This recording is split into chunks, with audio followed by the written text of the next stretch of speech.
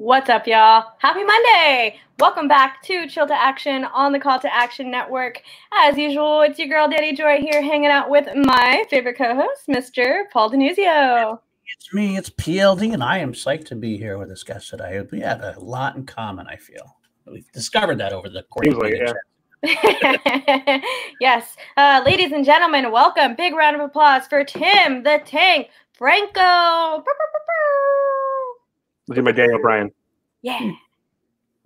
Hey guys, thanks for having me on. I know this has been like something we've been wanting to do for a while, so I'm glad we could make it work, and I'm glad to be here and looking forward to having y'all talk to me and seeing the chat engage. And yeah, let's have a good night. Yeah. Celebrating Danny's birthday. That's right. Happy birthday, Danny. She's like 22. Yeah. 22. What's up, yo? The Mohawk. All the people loving the Mohawk. Loving. Yeah, this is my quarantine haircut. So, yeah. I had like a faux hawk like right before it happened, and then it was just it had this weird, it's growing because like this was all longer and this was like even longer. So I was like, I'm just gonna do a mohawk. I do them every now and then. So I was like, now's the time to do it. So I did it. I love it. I hope we get to see you play a match with that hair. I would say, girl, the bigger the quarantine gets, the hair just gets taller.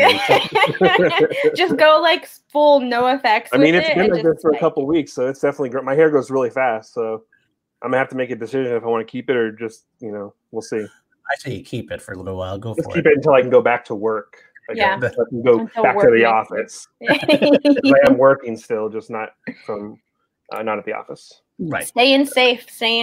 Thank you so much for that. Well, Tim, welcome to Chill to Action. And as usual, we always like to start off with the same question for all of our Schmodown guests. Why Schmodown? How did you get started playing in the Schmodown? So it all started back in the 2017 season. Robert from Late to the Party is the one who kind of introduced me to the Schmoes and to the Schmodown. So I had become a fan the season like prior to the Collider season. Right.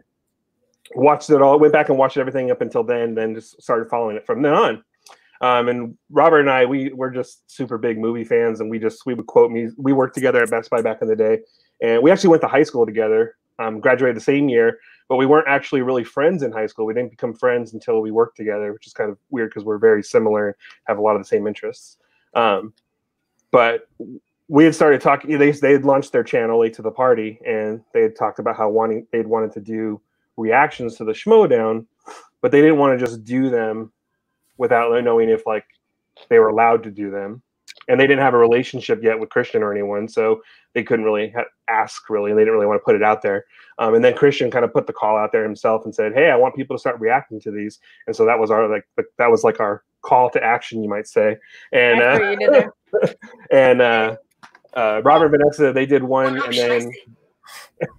and then they invited Ashley and I to come on another one, and we just kind of kept going after that. And then Christian contacted them and invited all of us to come out. Well, first he was like, "So when are you guys ever in LA?" And Robert's like, "Well, like occasionally, not super often." And he was like, "Well, next, if you're ever out here, just let us know. We'd love to have you for a taping, just like to watch and see what's going on." Fast forward like a couple days or whatever, he messages back and he's like, "Hey, can you come to the free for all this weekend or whatever?" And it was like 4-day notice or something like that.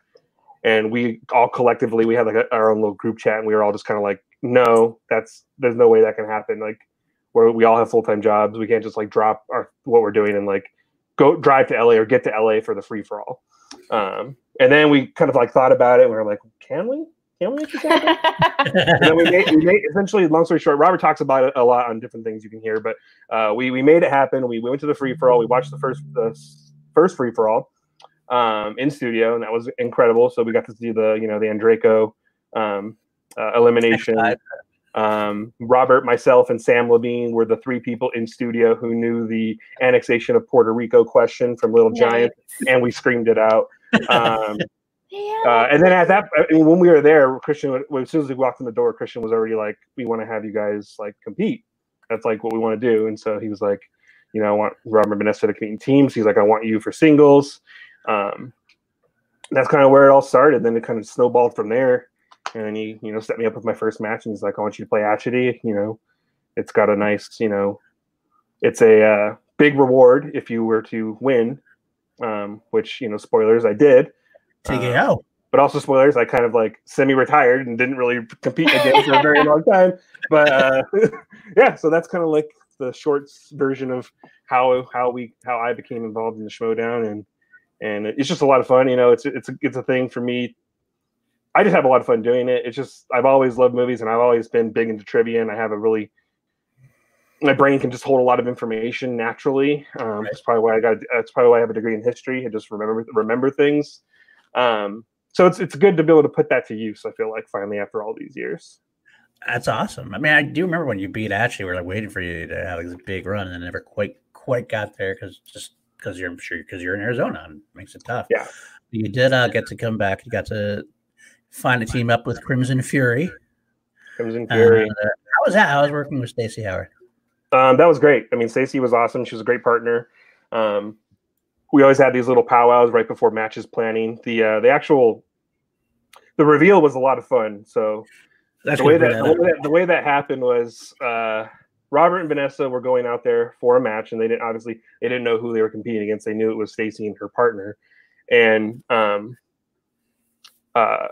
I had an annual pass to Disneyland last year essentially, and so it wasn't uncommon for me to be in the LA area going to Disneyland. So we had a Disneyland trip that weekend, conveniently, and we were like, hey, we don't have to go to Disneyland this day. We can come to the studio and watch your match against Stacey and her partner. Okay, so that's what we did. So I get there, and it was very like sneaking around, because I had to get like a corruption shirt from Christian without Robert and Vanessa seeing me. And then I had to like stay away from Stacey and like not stay away, but like not look like we were like making it obvious that we were going to be the team. And then we had to like do a little powwow. Like we had to sneak out when another match was recording, like separately. Like she snuck out of the studio, and then I snuck out of the studio. And then we went and sat behind like a couch, like where no one could see us, and had a little powwow because it was like our first like in-person powwow as a team. But yeah, that was a lot of fun. It was the reveal obviously was great. I mean, that was all on camera, and that was great. So yeah, I mean, it was fun, and she was a great partner. I really think she held her own in like I think all of our matches, and she really carried us in a lot of ways in a lot of those matches. Especially like in that, I think it was in the match with Loose Cannons where we spun Festival Darlings, I think it was, and Stacey, she really carried the ball in that one. So yeah, I mean, she's a great competitor, and I think she's going to go far. And I mean, obviously we've continued to see what she can do. People, kind of the bracket breaker herself, man. Yeah. Underestimate her at your peril, pretty much. So that's really interesting to know, because I knew that you and Robin and Vanessa are all close to each other. So to know that like those reactions from them are that genuine to it, I can't believe you held that secret from them for that long. That's impressive. Yeah, we knew for a while too, and we were just trying not to like talk about it, and it would come up, and we'd be like, "Oh, that's interesting," because they would be like stressing about like who it was going to be, and before the match, I don't think this was ever captured on camera, so obviously when I come out, they're playing the Beast music, right? Right. Oh, before the match, all the competitors are backstage ready to come out. I wasn't though, because they didn't want them to know I was the partner. But they had Bibiani standing back there randomly with Stacey, and so like they were like, "Oh, is it the Beast?" They were kind of like stressed out. They were like, "Is it really Bibbs that is her partner?" And then we did the whole, once they came out, then we did a switch, and I went back real quick and ended up coming out. But yeah, it was a fun moment for sure. Fun. That is great. Oh wow. Okay, so next up now you're with the Quirky Mercs. How did that draft day go for you? What was that? It was fun. I mean, I didn't know about it until other than like watching like the video and following like Twitter, social media notifications. I wasn't sure if I would get drafted. because I told Christian there was some things going on with me that might keep me away from the Schmodown, or might make it, and it's still kind of it puts me in like an unsure state. Right. And Koi's aware of that. And of course now with like the pandemic, things are different, and there might be a situation where it makes it easier for me to compete if we end up having to do like virtual like matches like we are right now. Obviously, that's something that I can easily do. But I think if down the road, I think getting back to the studio is something I can definitely do. It's just hard like competing on a consistent basis when like I have like a full-time like career and job and I have lots of dogs, and it keeps me very busy, and finding places for them is difficult and or expensive, and so and they both have like issues, like they're both special like needs, they need medication and different things, so it's just a lot of responsibility to put on someone else to watch them. That makes sense. But Koi, I mean, I'm excited about that team. I mean, Bibbs and the kid are great. We got Kevin Smith, so that's awesome, right? I mean, I was going to actually ask you how those study sessions with Kevin Smith, have they started yet? You and him? No, not yet. No, not that I'm aware of. No. I guess I'll teach him a thing or two, right? No. This is my good buddy Kevin Smith. Now, I was looking at these things like you and Haley Fouch are going to be a team. Is that possibly still the way it's going? I'm not sure yet, because my last conversation with Koi, he's still open to that, but he's also, now that we've acquired Perry, there's obviously the chance that he might pair them together too because of their history and their chemistry. So it depends. I mean, I think it's kind of on the table of trying to figure out what the team situation might look like. But I think if he ends up going that route, I definitely think I would like to focus on singles, since that's like where I started and kind of where I had my big splash. And I've played 3 matches in teams now, and I think it'd be fun to do some more singles damage. Yeah, I'm likely to have a single turn. They're going to have any kind of tournament virtually. It's going to be the singles one if they can't do teams, obviously. So. Yeah, I would definitely love to see you flex your knowledge in a singles run. I watched those reactions with you and Late to the Party, and you all were always on point with everything. So it's been really cool to see y'all go this far into the community and into the Schmodown, just with what it is. So I really hope that we get to see you tear it up in some singles. Do some rifle damage. That'd be nice. That's definitely the plan. I think I could do it. I think I have the potential. I mean, I watch all the matches, and in every match I perform very well generally. I miss questions, of course. Everyone misses questions, but overall, I say I perform very well on questions. Jeff Altman does bring up a good point that they have good chemistry, but they might be too similar in strengths. That's the thing that's always kind of brought up. If you want to cover each other's weaknesses and things. So that's the thing. And I think it's also potential, like it could be like myself and Haley, or it could be myself and Perry, like either one of those combinations, could work, I think. I think Perry would do well in some things that I think I struggle at. I won't say what they are. So I'm not going to say what they are, but keep those cards close to your chest. definitely not horror. Very good at horror. No problem there. I've definitely noticed that. And Bond, as we can tell. Let me tell you about Bond. Okay, Josh Estes from the FinStock Exchange podcast. I had a bet with him early in the year for the Back to the Future match. He bet on, spoilers if anybody's out there hasn't seen that yet, they should by now. He bet on Brad Gilmore, and I bet on Kevin Smith. He wanted to go double or nothing with me, and he picked the Bond match. Nice. He picked Brad Gilmore, and I picked you. So I need to save my money for me, because I don't want to pay this guy anything. I don't want to go to his podcast and like my net legs. So I need you to kick ass in the Bond. All right. No pressure. No pressure. Right. I guarantee you I will. I guarantee you I will kick ass. I just have to kick ass better than Gilmore and Kalinowski. Because I think they're all going to bring it. I think Gilmore too is going to be able to bring it. I mean, I was on a Bond related podcast with him, and he definitely knows his Bond. So it's going to be a fun match, and it's going to be a good show for the fans. That's the main thing. I think this is something that that people have been wanting, and I've obviously been wanting, and yeah, it's fun. That's actually the one good thing about quarantine as far as Schmoedown goes. I mean, we've lost a lot of other Schmoedown.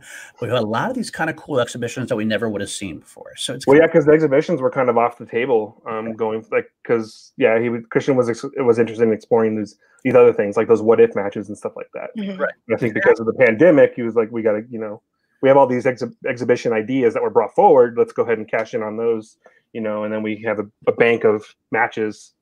To set us up for a couple months, essentially, to get us through, whatever else is going on. And now we have the 2 tournaments, which also help out with that as well, obviously. Absolutely.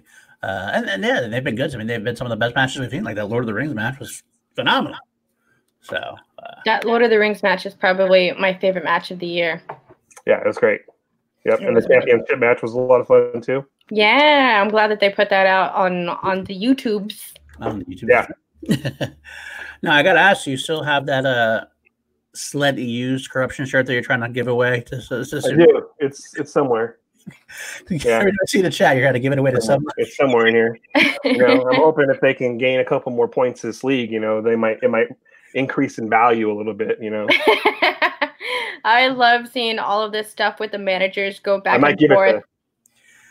I might give it to Snyder. He's known for selling his sweaty shirts on eBay. Well, that's couch. Yeah, I wish I would have bought a book from him whenever he had his epic little garage sale. As a spectacular. Yeah, I think Robert and Vanessa bought something from him. I don't remember what it was. But didn't they buy the Air Mags? Yeah, they bought the Air Mags. They bought Air Mags. Yeah, that's what they were. Yes, if you don't know, if anyone doesn't know what Air Mags are out there, they're Marty McFly's. They're the shoes that Marty McFly wears in Back to the Future when it goes into 2015. Those weren't legit Air Mags though, right? No. They were I don't know. They were I didn't like a more gimmicky prop one. I'm guessing. I haven't actually seen them, but I know real Air Mags are expensive, legit ones. Yes, and I think I can't even. I remember Robert telling me how much he paid for them, and I just can't remember what it was. So I don't know. I also didn't get a good look at him, but Snyder. He paid too much, and I'm sure, and he was happy about it. Snyder's a character, that's for sure. Snyder, good old Snyder.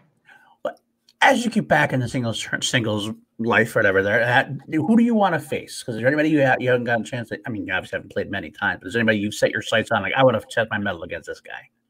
Someone I've always wanted to face, and obviously I'm not going to be able to face them right now. I'd have to win some, but I've always wanted to face Ben Bateman, actually. Ooh. Because he's, in my opinion, he's like the pro at the game, in all levels. He knows the game so well, and he executes the game so well.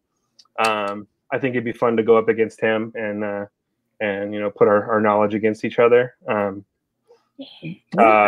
After I won my match against Atchity, I was on my way to the bathroom at the studio, and I stopped, and I don't remember if he stopped me or if I stopped him. Dan Merle and I had a brief interaction, and I think he mentioned something about me beating TKOing Atchity, and he said, I'm going to have to, look in my rear view mirror,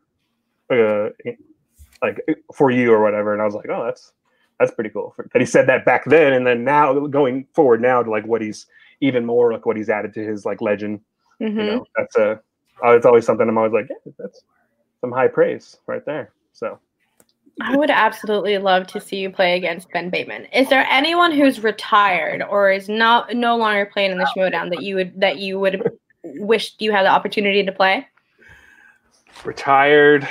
I think Rachel would be great to play in singles, not in Intergeekdom. She would destroy me in Intergeekdom. I think I would be okay at Intergeekdom. I had this conversation with a few people recently. With the whole free agency period going on, mm-hmm. I got some contacts from people asking about how I saw myself in Intergeekdom. But I was honest with them. I was like, I think I could win some matches against some first time Intergeekdom people or some lower tier Intergeekdom people, but there's no way I compete for a title right now. Right. So, and I don't plan on putting the work in to compete in the title in Intergeekdom. So it's a lot of work. Yeah. And definitely not Star Wars. Star Wars is ridiculous. Oh, that's as we see with the tournament, but yeah. Paul, you okay with everybody? I did. I had a little, I think a so I think so I think Rachel in singles would be great because she has, she's super knowledgeable, and just an overall great player and a great person. We have a pretty good relationship, her and I. She's a great person, and I think it would just be a lot of fun to square up against her. Yeah, for sure. Now, I've been in chats with you a few times during various Schmoedown content, and I always see you always seem to have a very interesting outlook on the Mount Rushmore discussion. Mm-hmm. You always, I don't think bring it up with you. I think you really talk about that, because you always have much more. Some people have the same characters. You have this very specific, criteria that you want to make. Can you explain that? Because I always have this interesting conversation. I mean, this might ignite some fire in the chat, but let's do it. Now I still put this person on Mount Rushmore in terms of if there's 4 people that we put on Mount Rushmore, I put this person up there. But don't hate on me. Brace yourselves. I technically don't think we have a greatest of all time in the Schmoedown at this moment. Okay. So for me, I have a higher, like you said, I have more things that I like. More check boxes I want out of a player before they can reach that status. Okay. I don't put it all into titles and into knowledge. So Dan Murrell, who everyone and it's nothing wrong with people that want to say he's the greatest of all time. I mean, that's definitely something you can say. I don't argue that he's the most knowledgeable player and the best person at trivia that's ever come into this league. That's obvious. But for me, I want someone. I want someone who just can play, can really sell a character as well. And he's gotten better, but what I've always said is if Dan Murrell can go heel and go real, a real heel, and do it well, then I will concede. Right. And say that he's the GOAT. But right now, that's just, much respect to Dan. He's amazing. But I just think at this moment, we don't necessarily have greatest of all time. I think Ben has the potential to become that because of his character work, because of his approach to the game, because of his dedication to the Schmoedown, the game. Nobody is more dedicated than that guy in conversations I have with him. It's ridiculous. That's all he wants to talk about. When we're at the bar afterwards. Oh, I want to talk about something else. Let's talk about something. Talk about a movie or something. I guess that's whatever. And then I'm sure it'll just eventually find its way back to Schmoedown for any conversation that Ben has. That's true. I had to bring it up. I did sorry to put you on the spot because I always thought that. No, I don't mind. I just people might. I know I get flack in other chats when I bring that up, and usually it's Paul or someone else. It's yeah, I could see that point. Jake's yeah. Because I've always thought that character work is always not considered for whatever reasons. To me, at the Schmoedown it's knowledge, it's game, but it's also part of that wrestling side of it too, which is right. Otherwise it's bar trivia. That's a big part of it. So you don't have the character work, then it gets slated a lot. Right. But Andrew Guy doesn't get nearly the respect he deserves because he's probably the greatest character work we have. Of course, he's not quite the same level of the Dan Murrells and maybe as far as knowledge goes, but he should be in that. More in the conversation than he is for that side of it. So. Yeah, definitely. So, like I said, that. But another thing I want to talk about is we promised you talk about this. I want you to explain this to Danielle has a question about this. Explain melt movies to Danielle. So melt movies are a subgenre in the horror genre, and they're basically. You would also put them in B movie categories. Pretty much, they're usually low budget, very schlocky, and essentially it's just anything that involves melting, a body melting, gooey, kind of gory, weird, slimy. House of Wax type of stuff. No, there's a couple the main ones would be like Street Trash would be one. Body Melt, The Stuff. So yeah, they're just over the top, kind of gore, but almost like not gore. Like a street trash, people literally like melt like on a toilet into like goo, and it's not like gory because they're like it's all like super fluorescent like colors and neon. Right. So that movie is I love the like melting scenes, but that movie is kind of problematic in other things because of like it has some pretty questionable scenes in modern society. But the melting stuff is fun. The Stuff is my favorite melt movie. I love The Stuff. The Stuff is great, which is about a killer, a new like dessert treat that's like an in between ice cream and frozen yogurt, but it's actually a parasitic organism that takes over your mind, and it's Ooh, that sounds. I have fun. No, directed by Larry Cohen, who did a lot of really fun like B horror type movies. Like nice. Sweet. Yeah, I am not familiar with this genre at all. The Stuff is on Amazon, I think, still right now. The Stuff is. To go with that. If you got Amazon, you can check it out on there. Street Trash is on Shudder if you want to watch it. Ooh, I've always wanted to get Shudder. I'm not the biggest horror movie aficionado, I guess you could say, because I like horror movie and I like suspense in movies, but something about just a lot of really gory stuff is always kind of like. Ugh. Yeah, I love Shudder. It's like my favorite service that I have. Mostly because of something that they have called The Last Drive-In, which is a service a thing that they brought back about 2 years ago, and it's based on Monster Vision, which is an old thing that used to show on TNT back in the mid '90s. Yeah. So it was a show with this host named Joe Bob Briggs, who he plays like this like Texan like hillbilly kind of guy, and it's like his set is like a trailer park, and he like watches movies on his TV. But they brought that back as The Last Drive-In, and it's incredible. So it's basically they show 2 movies every Friday, and in between, and then the movies they take these like commercial breaks, but essentially they're just him talking about the movie. He'll have a guest on usually, interview people.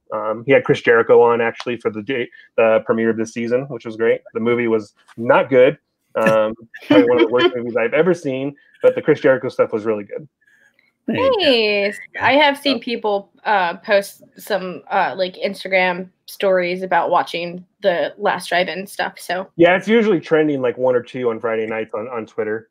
Nice. The hashtag it's pretty popular. I had Shudder for a while. Very cool. Absolutely, I do want to get it back. They had the Shudder's where they did the Cursed movie series too, as well, right? I watched all that a couple weekends ago. Cursed Films. It's like a 5-part like docuseries on like movies that have like a kind of cursed stigma. The Crow, right, was one of the big ones. The Crow. So they did The Exorcist, The Omen, The Crow, Poltergeist, and then Twilight Zone the movie. Twilight Zone the movie, I mean, it's not a curse. It's just something really shitty that happened. And it's actually probably the best one. And it's super like, I think it's important because a lot of people, I think, don't know about that and don't know that John Landis like got away with murdering 3 people, including 2 underage children. Yeah, it's still a really it's a hard watch because they actually do show like footage, and it's like far away, but like you can definitely see some things happen if you know what happens. I don't know if Danny knows what happens, but essentially during the filming of Twilight Zone, during the first short, which is still in the film, the actor can't remember his name, Vic Morrow, who's Jennifer Jason Leigh's father. He was in this like the short was like he's a racist guy and he goes through different periods of time, like essentially learning his lessons. So he goes to like Nazi Germany and then he goes to like Vietnam. But in the Vietnam scene, there's a part that takes place in this village and he's supposed to be saving these 2 children and he's running with them to safety through the river and there's a helicopter overhead. And essentially John Landis wanted like more explosions, and he also went around and hired 2 kids that weren't like in like the acting union because the acting union wouldn't let the kids work because it was too late at night. They weren't allowed to work that late. So he went around that, hired these 2 other kids, brought them in, told the parents, "Oh yeah, it's fine, it's safe, don't worry." It's like a Disneyland ride. And then essentially the helicopter, there was too many explosions. The explosions were too big. The helicopter lost control, went down in the river on top of them, decapitated Vic Morrow and one of the kids, and then crushed the other kid. Oh my gosh, I do know that story. I have. John Landis was found not guilty of manslaughter, but I think he was. I think he was. I think there was like some civil suits that he had to pay and stuff like that. Obviously with the families, but still, I mean, a lot of people don't know about that story. And yeah, I like that movie a lot, but it's a hell of a stigma to have on it. I recently watched the Steven Spielberg, watching all the Steven Spielberg, and that's when I got to that part to watch his short, and I read about that. I was like, holy shit! I know him and Landis never really got on after that. Obviously, I mean, they pretty much ended their relationship after that. But yeah, I definitely recommend Curse Films. It's great. Twilight Zone episode is really good. Like I said, John Landis does not make an appearance. Shocking. Good. Yeah. But the guy who did the production design on that movie is there and gives his side, and it's like I feel so sorry for that guy because he's clearly still like dealing with the repercussions of like what he was kind of involved in as well in terms of building the sets and stuff. What a bummer, man. I'll have to get shouted out definitely back just to watch that. Anyway, that was a big tangent. Sorry about that. No, don't be. Have you seen our show before? Yeah, sure. Put the timer on, Paul. Put the timer on. No, there is there.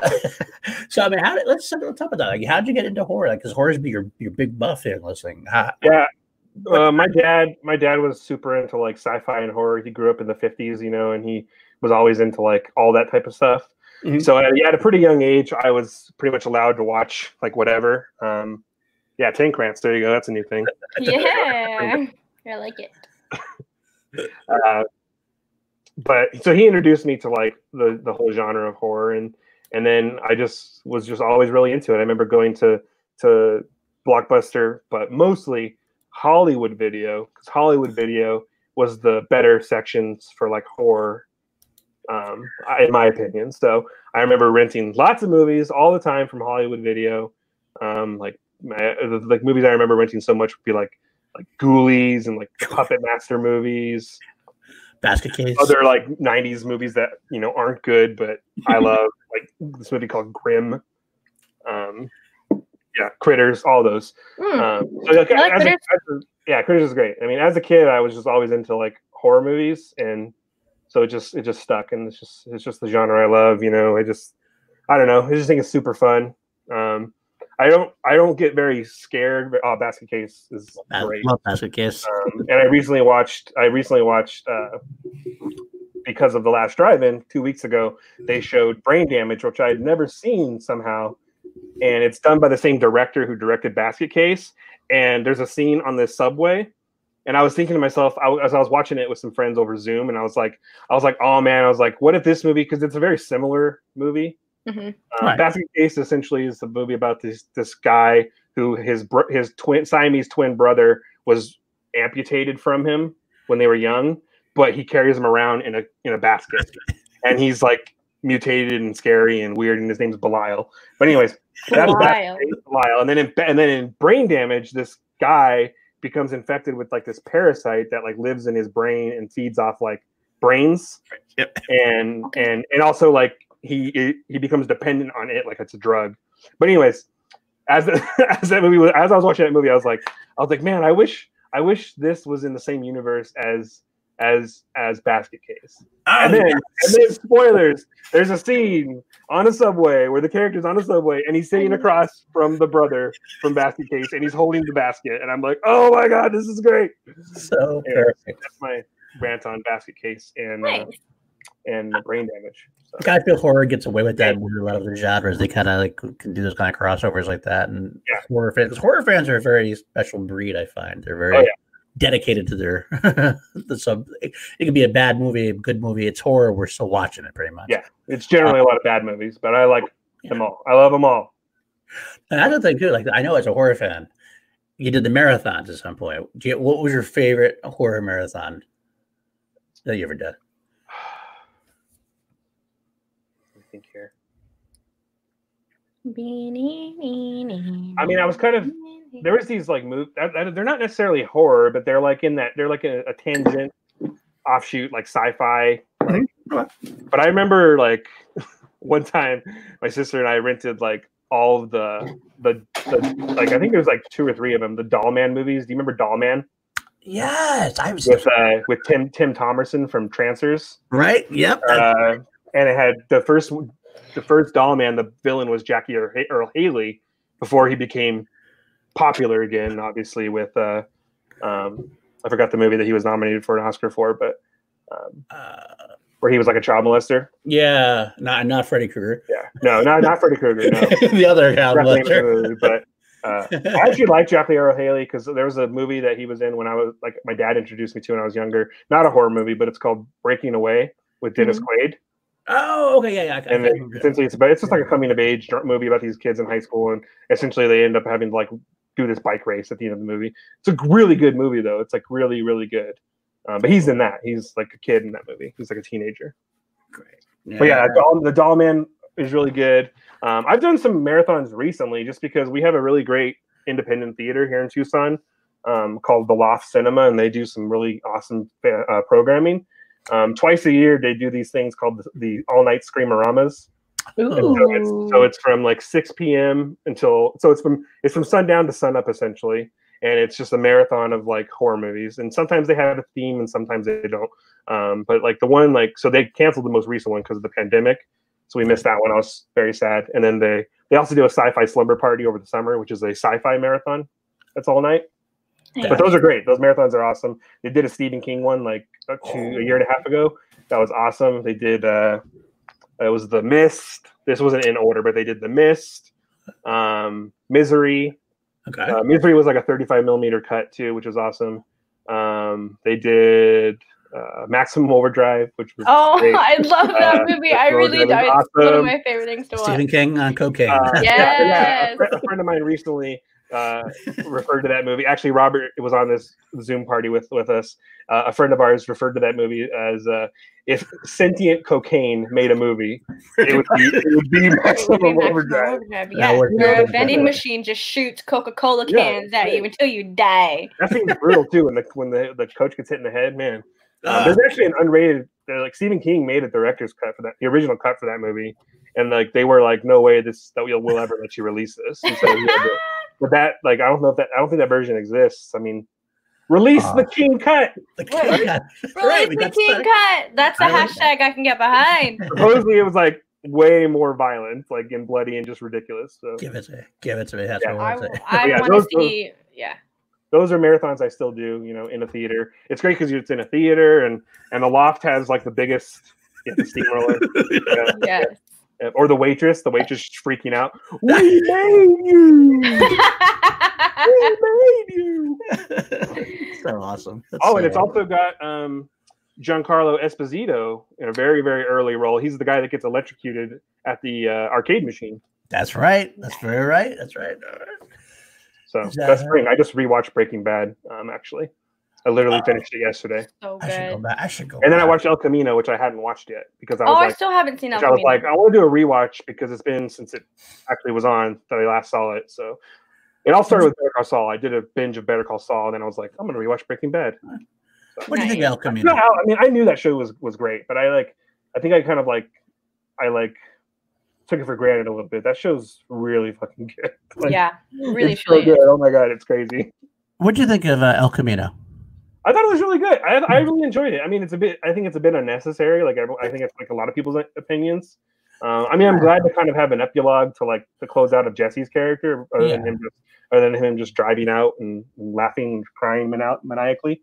But I thought it was done really well. You got to see Robert Forster was great. Yeah, back and one of his last roles, I think. So that was really good. Mm-hmm. I actually really enjoyed the because there's a lot of extra stuff with Todd that I really enjoyed with Jesse Plemons' character. I thought Todd was an interesting character, and he's such a scumbag, and you kind of learn even more about how much of a he's definitely a sociopath. I mean, he's definitely not, definitely. You need to go back and watch it. So I want to ask you a quick question about King movies. Do you have a favorite King adaptation movie? Favorite King adaptation movie? Yes, I do actually. So I will say this movie was huge for me when I was a kid, and I love this movie, and this will give it away what it is, but it's probably my favorite werewolf movie. Nice. And that's Silver Bullet. Yeah. I love Silver Bullet. Like, I love that movie. I I love Corey Haim. I love Gary Busey. Gary Busey. I love his cool silver bullet wheelchair bike awesome thing. I love Everett McGill as the preacher / as the, I don't know, spoiler. It's an old movie. I mean, I don't know. It's fine. Is the werewolf. I think the werewolf is really cool. It's got some genuinely frightening scenes that still like get to me as I watch it. Like the scene when he's shooting the fireworks at night and like you see the werewolf's like reflection in the mirror in the water. That scene always creeps me out with the music. The scene in the greenhouse when he kills the girl's dad, that scene always freaks me out. It's just, I think that movie's great. It's awesome. I love it. Yeah. And then I'll probably put The Mist as a close second. I really like The Mist as well. This is underrated. Yes. A lot of people hate the ending. I love the ending. I think it's better than what was in the book. I read it's a short story, but yeah. Mm-hmm. Yeah. I mean, I've always tended to like Stephen King's shorts even better than a lot of his bigger novels anyway. I think that the shorts could make some great movies. I think it mine some of those some more. Stand By Me comes from a short. Yep. Shawshank. Mm-hmm. Shawshank also. Yep. Short. Oh, I love Stephen King. Even Silver Bullet, it's not like a super long. I think it's like more of a novella than a novel. And it's a lot different than the actual movie, but I love the movie. Not sure who Travis is, but he hates The Mist, I guess. Travis is like a producer for Late to the Party, and he's in like their retro reaction videos. Hey. Oh, okay, that's okay. I know that. Travis is the one that drove us to California for our first trip. He's actually the reason we were able to make that first trip to the Free for All, because Travis offered to drive us all and be like our like mule, I guess. I don't know. Well, thank you, Travis. Big shout out to Travis. Now, is that how it was a similar story for Bond? I know your other big thing was Bond, like growing up. Is that something you did with your father as well? Yeah, and then also I kind of got more into it like around so I really got into it with the Pierce Brosnan era, with especially like with the GoldenEye game, obviously. That's what I was just about to say. Yep. That's what kind of really got me into it. But my dad was into it as well, and I remember going and always I remember picking up like all the VHSs and like used from this place we have here in Tucson called Bookman's, which is awesome. But yeah, I love all Bond. So even bad Bond to me is still good. I treat it the same way as pizza. Like as long as you give me like some crust with some cheese and sauce, for the most part, I'll be pretty happy. Okay. I like that. That's a great Bond analogy right there. Well, I love Roger Moore. Roger Moore is my favorite Bond, and he's I will admit that his movies are also probably considered, like most of them are considered the worst Bond movies because they're so like the cheese factor got really high, and he was also super old. Like he was like a year. He was like 2 or 3 years older than Connery. Oh my gosh! Which is weird because he like took over for Connery, and and in his last Bond movie, in A View to a Kill, he was like 57 years old. I've actually been doing a Bond watch through with Tanya Roberts. Yeah, as a love interest. Because I missed a bunch of the Bonds growing up. I did the same thing, but I just recently was starting to watch through. I think I just got through The Spy Who Loved Me, and I find that I love the cheesiness of the Roger Moore. Something about that makes it just a little more fun. Like it's almost like they know what they're doing. That's like when it's like it's done to like when they know like what they're doing. That's what makes it fun for me. When it's like they're trying to be serious still, right, and it just is cheesy, which is what, in my opinion, a lot of the later Brosnan movies do. Yeah, exactly. I don't like a lot of the later Brosnan. I still enjoy them because it's fun, but I would put like World's Not Enough is like in like my bottom tier. I actually like Die Another Day more than World's Not Enough because I think by Die Another Day they were like, yeah, let's just go full out there, like craziness, weird cheesiness, yeah. Okay, but The World Is Not Enough is a great song though. It's a good song. It's a very good song. It's not in my top 10, but it's a good song. What's the number one? What's the number one song? My number one fluctuates all the time. Okay. So it goes between like three songs. Currently, I would say my number one is right now Nobody Does It Better from The Spy Who Loved Me by Carly Simon. That song is just great. And then it also goes between that, Goldfinger. Goldfinger is like a staple. And then I really, really enjoy, this one's kind of like one a lot of people may not recognize, but the instrumental for On Her Majesty's Secret Service, which is the title track because it's the song that's played during the title sequence, and it's really, really awesome. It's just this really cool like 60s synthy, you know, like keyboard like stuff going on in this like keyboard bass, and it's just really cool. And it's something that carried out throughout the entire film. Essentially, that theme pops up a lot, which happens in a lot of Bond movies. I mean, that's kind of the staple of like a Bond song is for it to pop up throughout the film, essentially. Do you have any feelings about Billie Eilish doing this new Bond song? I have feelings about that for sure. I do too. Paul and I we talked about this in Twitter. Like we had DMs about this when it came out. Actually, we did. I think the song is very good. As a song, and I think she does a good job performing it as Billie Eilish. I don't think Billie Eilish is a good fit for a Bond theme. Agreed. Essentially, a Bond theme for me has to have one of two things, or both of these things. You either have to have someone that can really like belt out some super powerful vocals, not throughout the entire song, but just have these moments where they just like they really hit these levels. Billie Eilish, that's not really her thing. It's not her style. She's a great singer, but that's just not what she does. She's a whisper singer. She's very low key.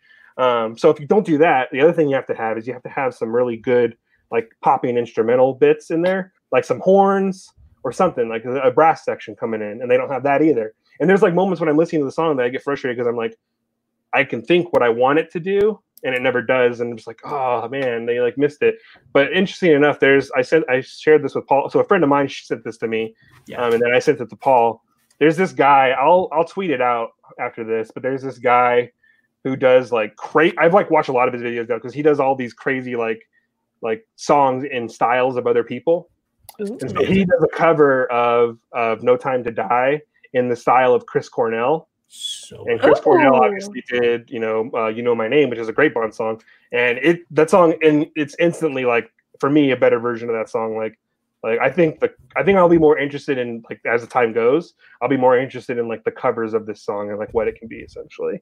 As a Bond song, I don't think it fits, but it's a very good song. It's way better than the last Bond song in terms of a quality song. I actually absolutely hate The Writings on the Wall. I'm not a big fan of that. It's the second worst Bond song in my opinion. So what's the worst then? The worst. There's only one real answer. Hopefully you know it. I don't. Die Another Day by Madonna. That song does not belong in a Bond movie. Like, oh my god! It's like and it was in that weird Madonna phase where she was doing these like, I like some of the songs she did in that phase actually, but like, it's very just 90s or early 2000s club sounding.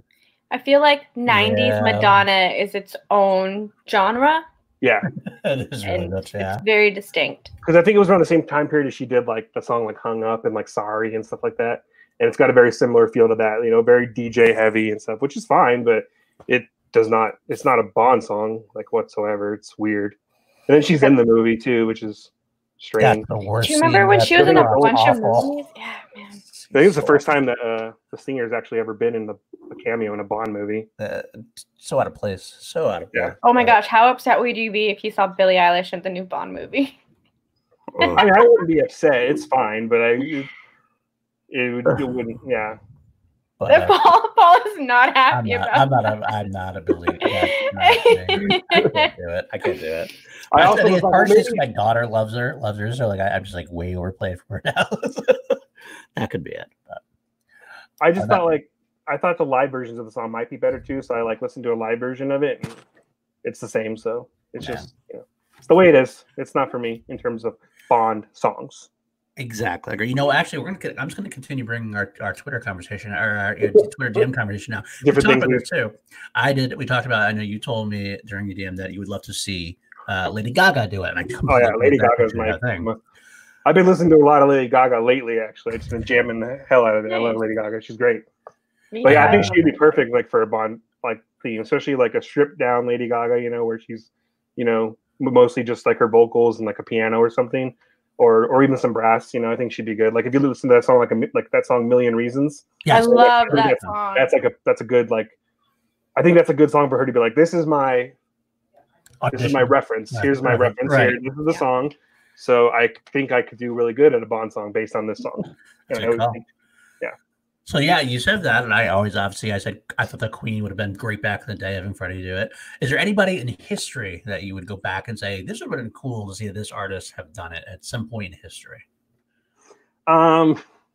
Because of like, so I think so. My favorite, I would love to see my favorite band of all time do it, and I'll reveal who that is here in a second. But they're an English band, so there's the Bond connection right there. I'm not sure how it would go, honestly, but I think they were a talented enough band where they didn't cover one genre. Like they're widely considered like one genre, but in my opinion, they span like so many other genres, and that's the Clash.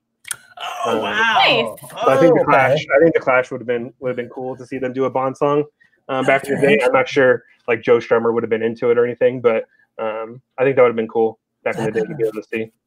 That could have been very interesting. Billy Buff. I mean, Tom York technically already did a Bond song. They did the alternate theme to Spectre, so Radiohead did. That's true. Which is it's a good song. I mean, I didn't love it as much either, but it's a good song.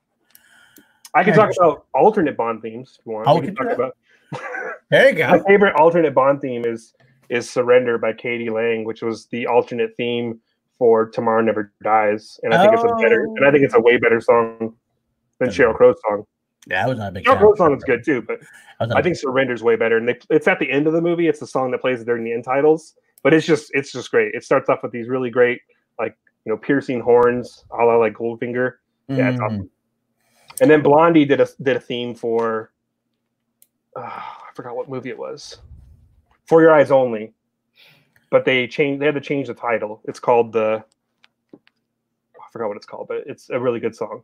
They had to rename it because it was originally called For Your Eyes Only, but they renamed it. But it's a good song. It's a really good song.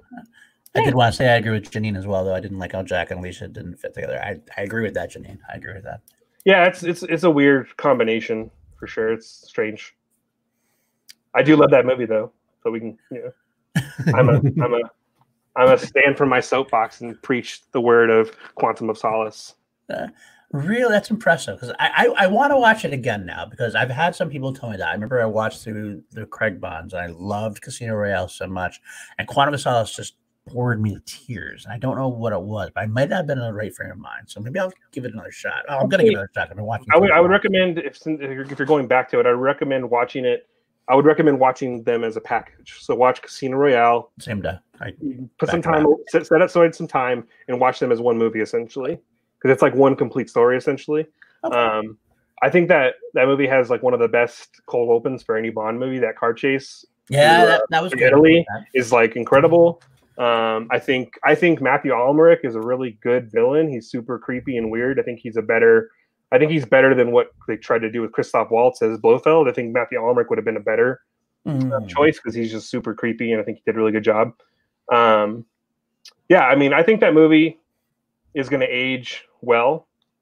It's going to take some time, but I think it's going to end up being like On Her Majesty's Secret Service, where it was kind of like made fun of and no one liked it at the beginning, and now On Her Majesty's Secret Service is considered like one of the best, like it's in the top tier of like Bond films. Right. And I think Quantum will age well. I rank the Craig films in order of release, honestly. Okay. All right. Nice. Skyfall is fine, but I don't love it as much as everyone else. I acknowledge that it's a good movie. I don't think it's a great Bond movie. Like Silva's plan literally is just all like by chance. Like there's no way any of that stuff would actually happen. And then they actually had to make it like make sense by creating Blofeld and using Blofeld to be the one that actually was the puppet master. Right. The master, whatever he says. That's right. The architect of all your pain, James. Then you're like, if Blofeld's behind it all, then okay, I can see that happening. Well, Kelsey wants to start watching Bond movies. Where should she start? That's always a good question because I mean, the older Connery movies are definitely of their time. I mean, a lot of the movies are of their time. I don't. I acknowledge that for sure. I don't watch them for that reason.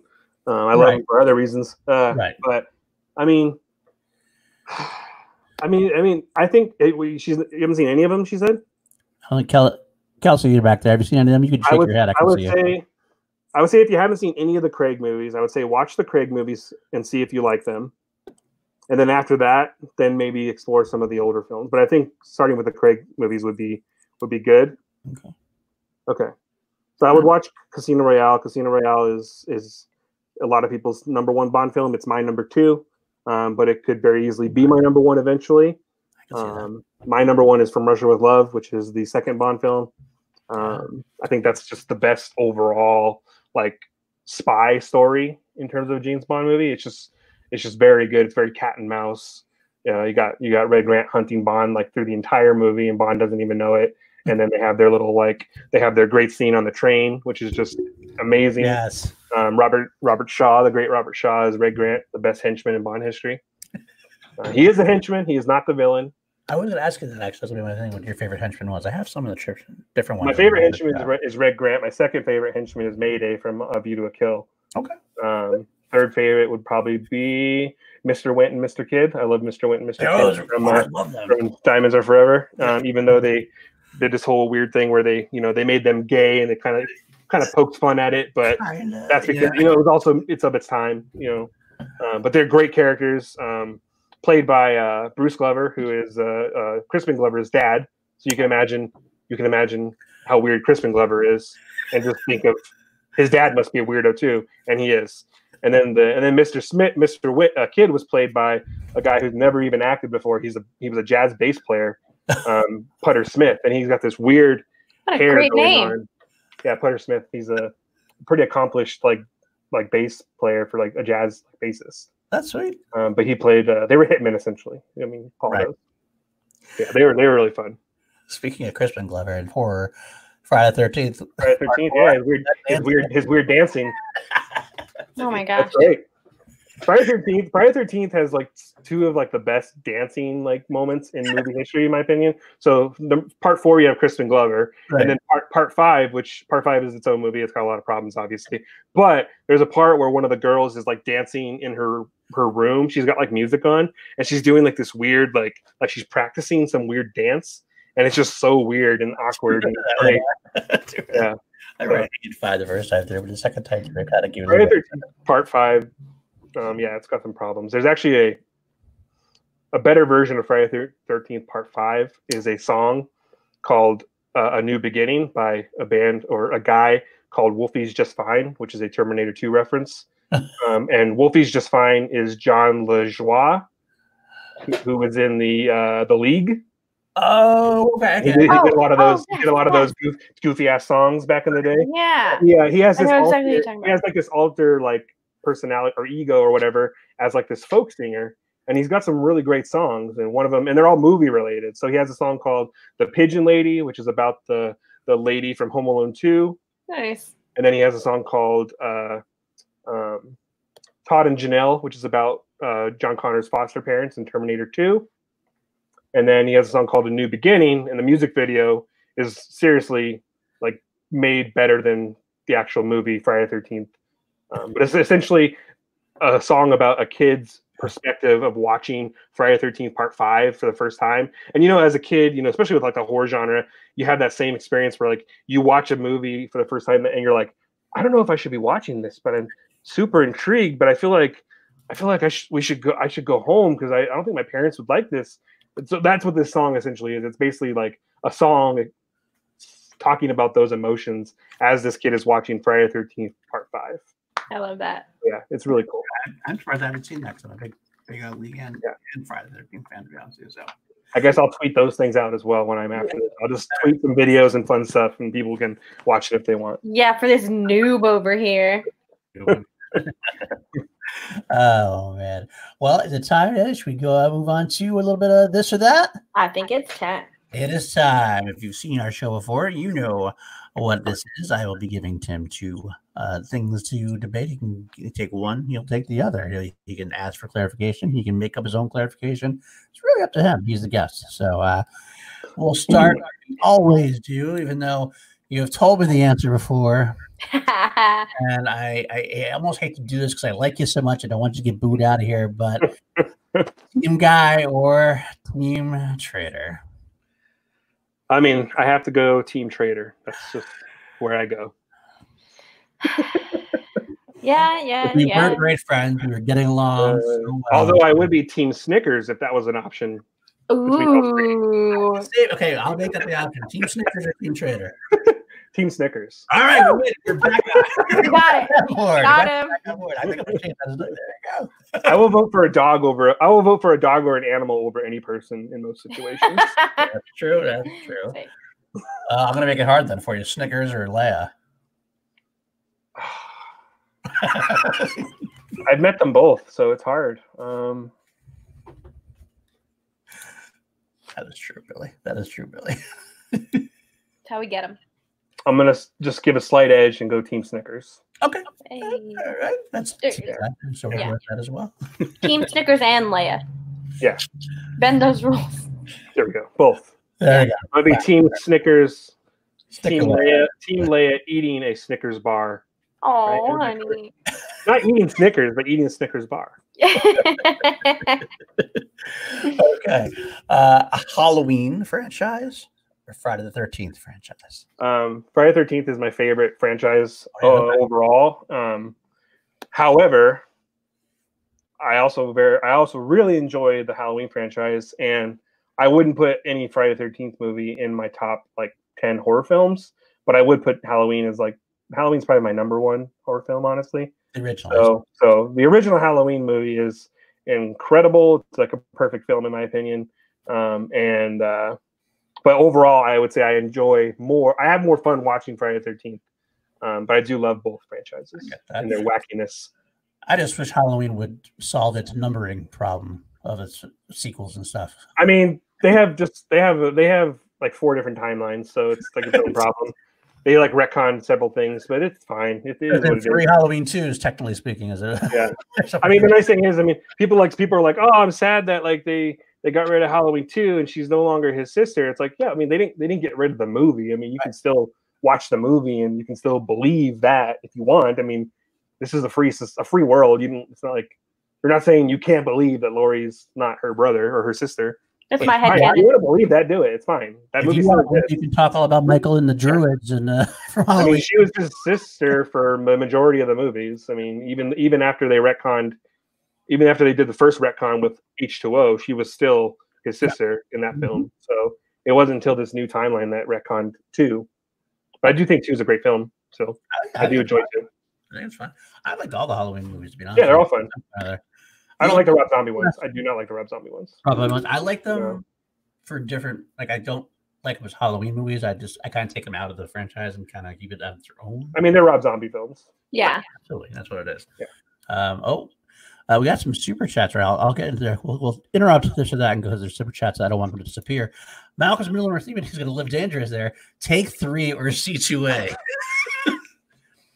I'm gonna plead the 5th on that one. I'll let that go. Self-incrimination. Yeah. That's fine. How about this one? Consider there. They're both great. I'll say they're both great. Take 3 is one of the OGs in terms of this space with Late to the Party and stuff, and they've been putting out so much work around the Schmoedown for a long time. So I think Take 3. I don't think they get enough love as they should. So go subscribe to Take 3. Give them a listen. They got a lot of good content over there. They got some good people. Kristen, Malcolm are great people. So wholeheartedly agree with that. Yes. We love them over there as well. So Malcolm's a good friend. So that's Kristen too. Second one, Cinefanatics are Late to the Party. He's really just trying this one's easy for me. I'm going to say Cinefanatics because Late to the Party, okay, they're just losers that I left behind me back in the day. Toss aside. I love it. Pew, pew, pew. Shots fired. Wow, I'm going to do it while we're here. They split up down the Schmoedown. Are you Team Robert or Team Vanessa? I have a longer history with Robert, so I'm going to go Team Robert. I guess technically I don't have a longer history. Because we don't go back to high school, even though we went to high school together. But we're similar, so I'm going to go with Robert. Fair enough. But see, you were wrong, Chris. He picked you. It's all good. Very excited about this. I think since I said that though, I think Robert needs to make his brother watch The Stuff. Yes. If you guys do a watch along for The Stuff on your channel, I will come on it.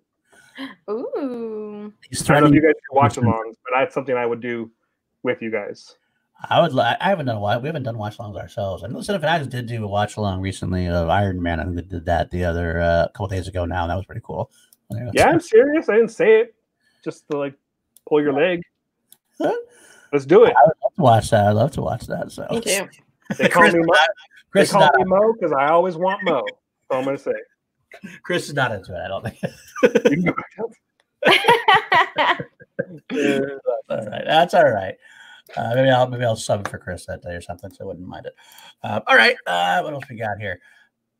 You said your favorite Bond already, so I'm going to take that one off the list here. Roger Moore here.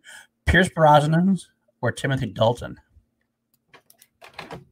Bond or like films or just kind of both, I guess. You do everyone. I think Timothy Dalton's the better Bond. I think Timothy Dalton's one of the best Bonds in terms of Bonds. He's not my favorite, but he's definitely like a very good Bond. I think both his movies, even License to Kill, I think is a really fun movie. Living Daylights is really a really good movie. I think it might be the second best in terms of like an overall like spy story.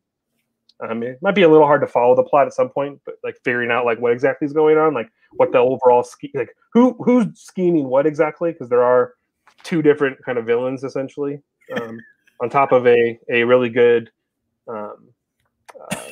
henchman in Necros. Necros is a good henchman. Yeah, absolutely. In a long line of the blonde-haired, blue-eyed, Aryan-looking Nazi henchmen that the James Bond seemed to have a fancy for.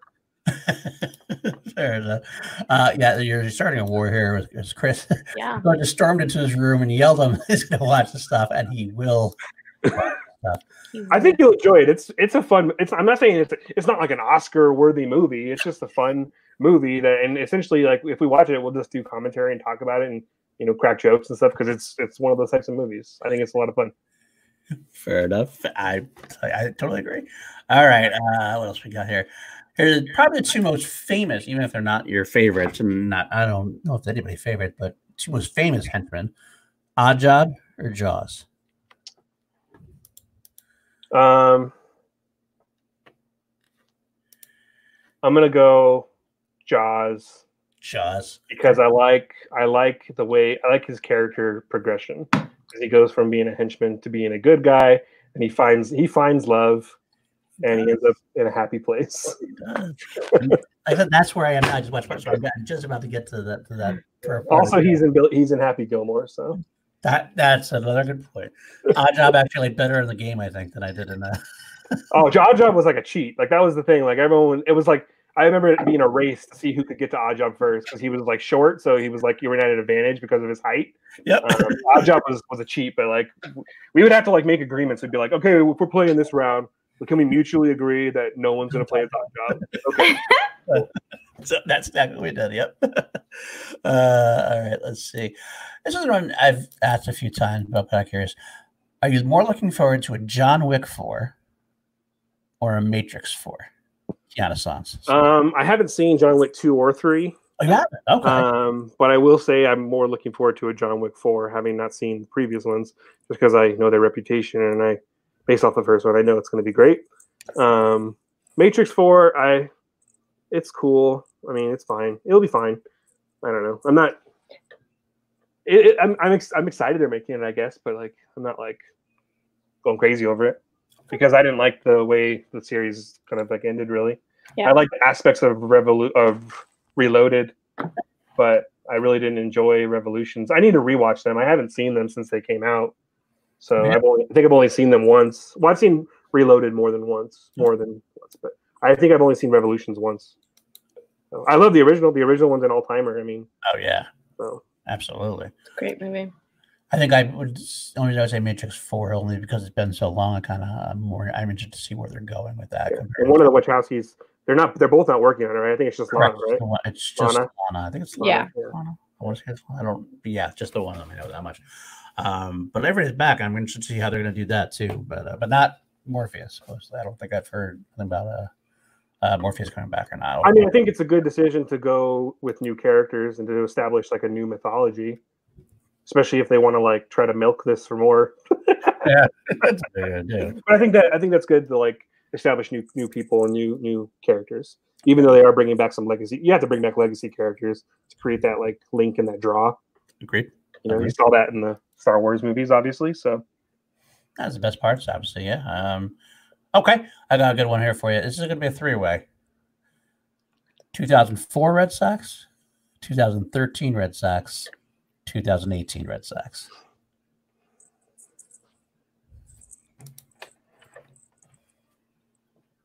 I'm gonna say the 2018 Red Sox. Okay. I just think that was like a really cool season, and that was like David Ortiz like final kind of like hurrah, because he was a part of that team, right? No. So no, I'm gonna say 2013. Then whichever one, it was like would have been Ortiz's last. Yeah. How would he hit like six? I mean, the 04 season is magical. Is a magical thing. You know what happened. Not the biggest Curt Schilling fan, but we won't go there. A big player, Curt Schilling player. Yeah. As a player, he was great. I'm glad he was able to like, help us get there. Obviously, with the bloody sock and everything, the legend that is the bloody sock. That was my favorite moment in 2004. One of my favorite moments of the whole series was the Game 5 when Schilling, Wakefield, and was it Schilling, Wakefield, Lowe walked out in the extra innings like that. They had like the Eminem song that Danny loves so much the other day. Mom spaghetti. They're walking out there. It was like I got like chilled watching that. Like I don't know. That whole season was great. But I agree with 2013 too. 2013 was fun. I got to see the. I was at Game 6 of the ALCS where they clinched the. Oh, nice! That was a fun time. So I'll go with that one. That's good too. I got a few more I'll throw in there. I gotta do one food one. I'm not gonna do the poutine one because you already answered that one for me. So how about New York? Even though we know the answer, what's the answer, real quick, Tim? Poutine. Ow! There you go. I'll say real quick. I mentioned this before. Let me tell my quick poutine story. So I've had poutine. I've had like the poutine on steroids. Like I don't think there's probably a better poutine out there in the world. So I went to this. So when I went to Montreal, the one restaurant I wanted to go to is this place called Au Pied de Cochon, and it was Anthony Bourdain's favorite restaurant in Montreal. And like I remember seeing it on so many food shows on like No Reservations. So I was always like, if I ever go to Montreal, this is the place I have to eat. And so I went there when I was there, and as an appetizer, they have poutine, but it's of course their version of poutine, which is like super decadent. So like they literally put foie gras in everything. Like I think I was on a food tour in Montreal, and they brought up the restaurant, and they were like, I think they said that Au Pied de Cochon accounts for like 60% of like foie gras consumption in Canada. Is that restaurant, because like they literally every dish pretty much has it. And like looking back on it, I probably would never eat foie gras ever again, just because of like after learning more about like how it's produced and stuff, it's pretty inhumane. I mean, maybe there's ways to do it in a humane way. I can't really see how, but anyways, the foie gras, the poutine was amazing. I mean, it was just regular poutine, but then it had like these really decadent pieces of foie gras on it as well, and it was incredible. And and the Imagine Dragons were sitting behind me. I'm gonna have to learn how foie gras is made because I had no clue about that. So we don't have to talk about that here. I'll Google that later. Yeah, it's not pretty. All right, then how about New York pizza or Chicago pizza? Basically, New York pizza all the way. Good, yeah, no. Like I like Chicago pizza. Like I said, I like pretty much all pizza. It's cheese and sauce and stuff. It's good. And I like ham. I like pineapple on my pizza, so you can hate me for that. But I definitely prefer New York style pizza over Chicago. But every now and then I'll be in the mood for. We have a really good Chicago place here in Tucson.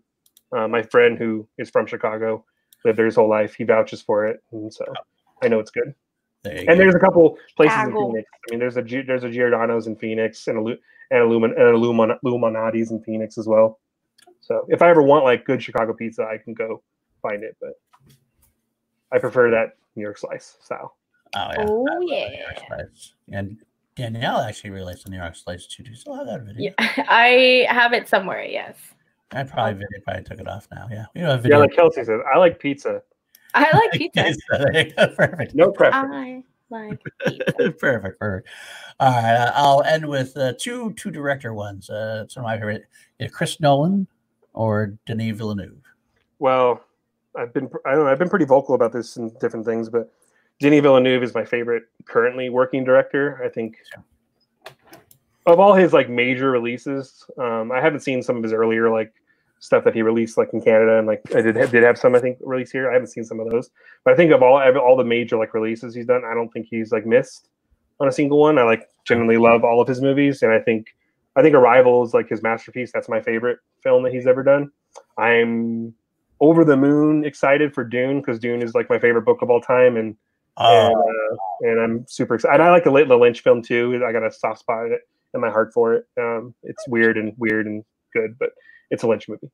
But yeah, Denis Villeneuve all the way. I love Christopher Nolan too. Don't get me wrong. I mean, I really like the Dark Knight trilogy. Inception's great. Dunkirk. I love Dunkirk. A lot of people don't, but I love it. But Interstellar, I need to watch it again. I really liked it when it came out, and I think I kind of like it fell down a few pegs for me. But I still really enjoy it, but it's not a top one. I like The Prestige a lot. I think The Prestige is really great. Insomnia is really great. Memento, obviously. I have found Interstellar better upon a rewatch. That's what I've heard from a lot of people. So, because it's actually my favorite Nolan movie, but the score is really good. No, I like the score a lot. Helps quite a bit. Yeah. The score, the moment on the water planet, that's one of my favorite. The mountains, so good, so good. That whole scene just breaks me. Mm-hmm. Yeah. Chris Adams is not liking the stuff, I guess, this whole trial. He's looking into the stuff. We're gonna have to have him tied down to the chair, like keep those eyes open. We'll make the stuff. Are you eating it or is it eating you? Question you have to ask yourself. I need to watch some Melt movies. And we'll end with two horror directors. We'll say, how about Wes Craven versus John Carpenter? John Carpenter, 100%. Okay. John Carpenter might be like my second favorite director. Okay.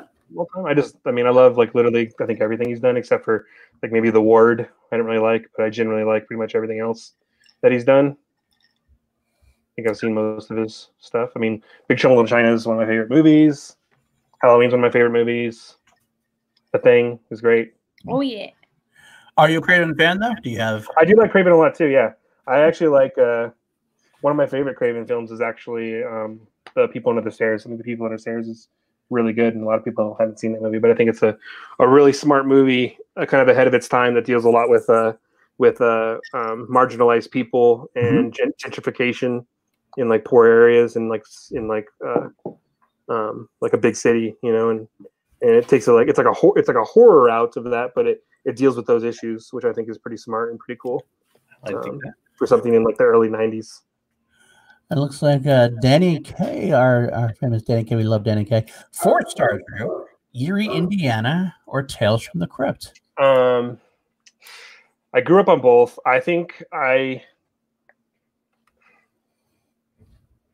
gonna say Erie, Indiana. I really love Erie, Indiana. I also really love Tales from the Crypt, but I think I just really enjoyed Erie, Indiana more.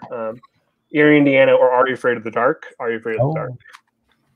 Very good. I loved Are You Afraid of the Dark as a kid. Are You Afraid of the Dark? Goosebumps? Yeah. It's still Are You Afraid of the Dark?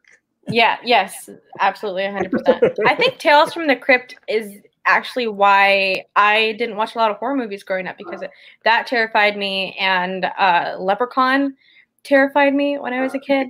So, well, I mean, Tales from the Crypt was definitely not for kids. I mean, I watched it as a kid and I loved it, but Erie, Indiana was for children, for kids and young adults. As was like Are You Afraid of the Dark and Goosebumps. One of my favorite Tales from the Crypt though shorts is from the first season, and I watch it every Christmas, and it's the it was all quiet in the house, I think is what it's called, but it's the one about the killer Santa Claus. Nice. It's got Meghan Trainor, who's the mom from Goonies. Right. She's like the lady, and essentially it starts off with like she like murders her husband in her house, so she's not a good person. Right. And like this escaped maniac starts like trying to break into her house and kill her. Played by I can't remember the actor's name, but he played Dr. Giggles. Larry what? Larry something like that. But he was also he was in Darkman. Larry Drake. Yeah. Yeah, he plays the Santa Claus, the killer Santa Claus. Oh, that's sweet. That's right. It's on the first season. Also, it's good. Tales from the Crypt has a better like intro, opening, and music. Bam, bam, bam, bam, bam, bam, bam.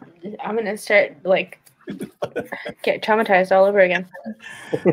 Another super chat, Oscar Romo. Love Oscar Romo. Happy birthday, Danny. Thank you, Oscar. Shots on me at next event. Tim, speaking of shots, would you rather take a shot or give someone a chair shot? Why is it Lucas? If someone a chair, like hit someone with a chair? Yeah, that's what it is. I mean, if it's like a stage chair, I think that would be a lot funner than buying someone a shot. I think it'd be fun to hit someone with a chair. I'm gonna go with that. Go then. Especially after watching the Stadium Stampede this weekend. If anyone watched AEW, that was amazing. That's what I should have brought up too. I forgot you're a wrestling guy too.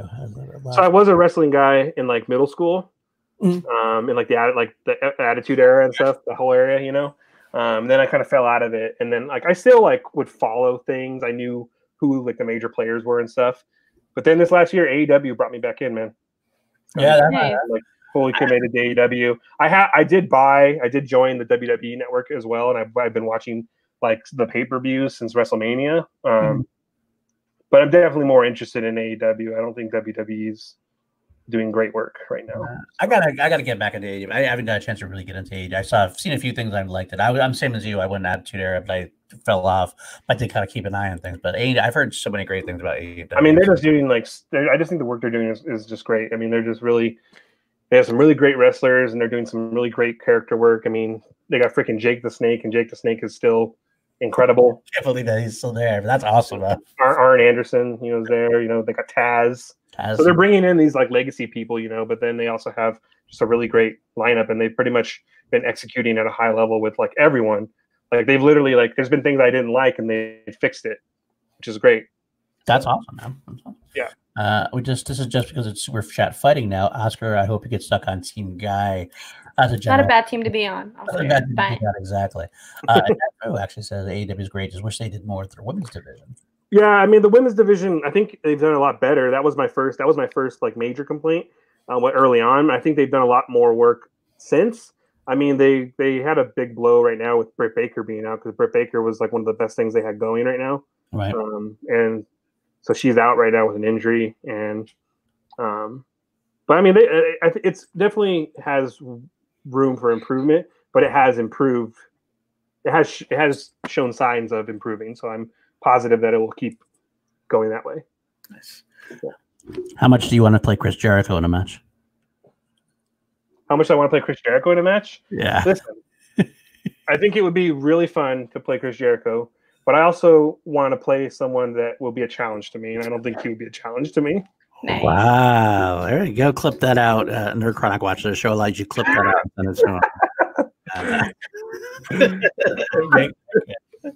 He knows some stuff, though. I mean, he was on the Last Drive-In's premiere this season, and he talked. He was talking horror movies, and he did a podcast with Joe Bob that I listened to as well. And so he knows stuff. I mean, he's very big into that genre, though.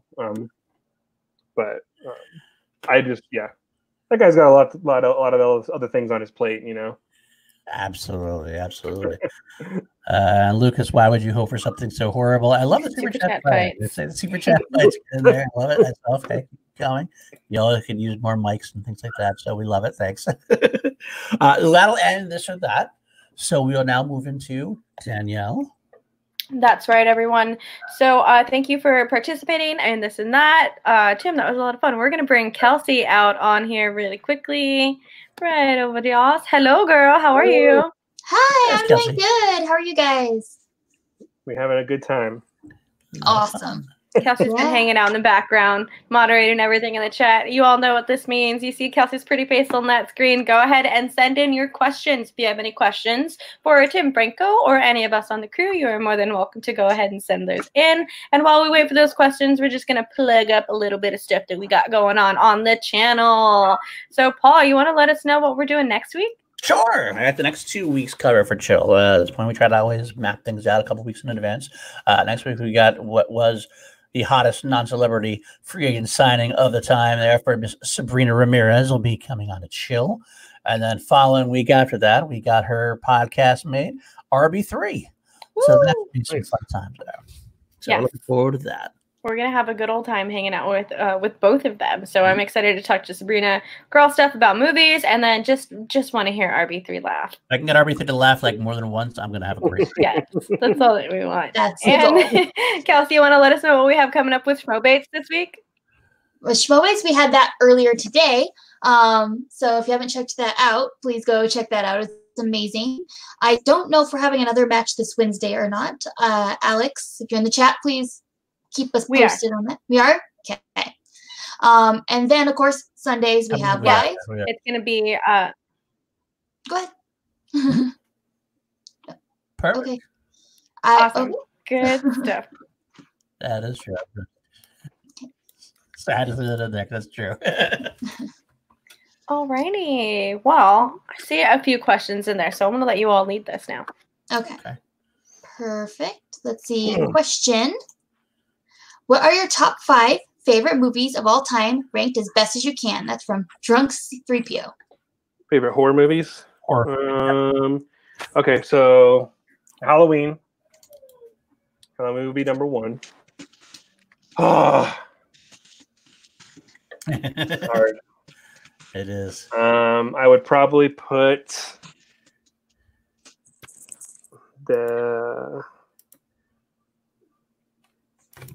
let's do the first Conjuring. Ooh, that doesn't necessarily need to be number 2. Halloween's definitely number 1. The rest of these order doesn't necessarily follow where it's at. Just what's coming to my mind. I would probably put maybe Poltergeist in there, the first Poltergeist. Okay. Let's go with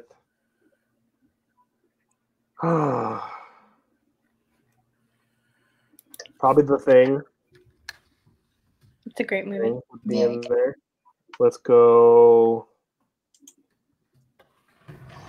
I think of like other ghost stories.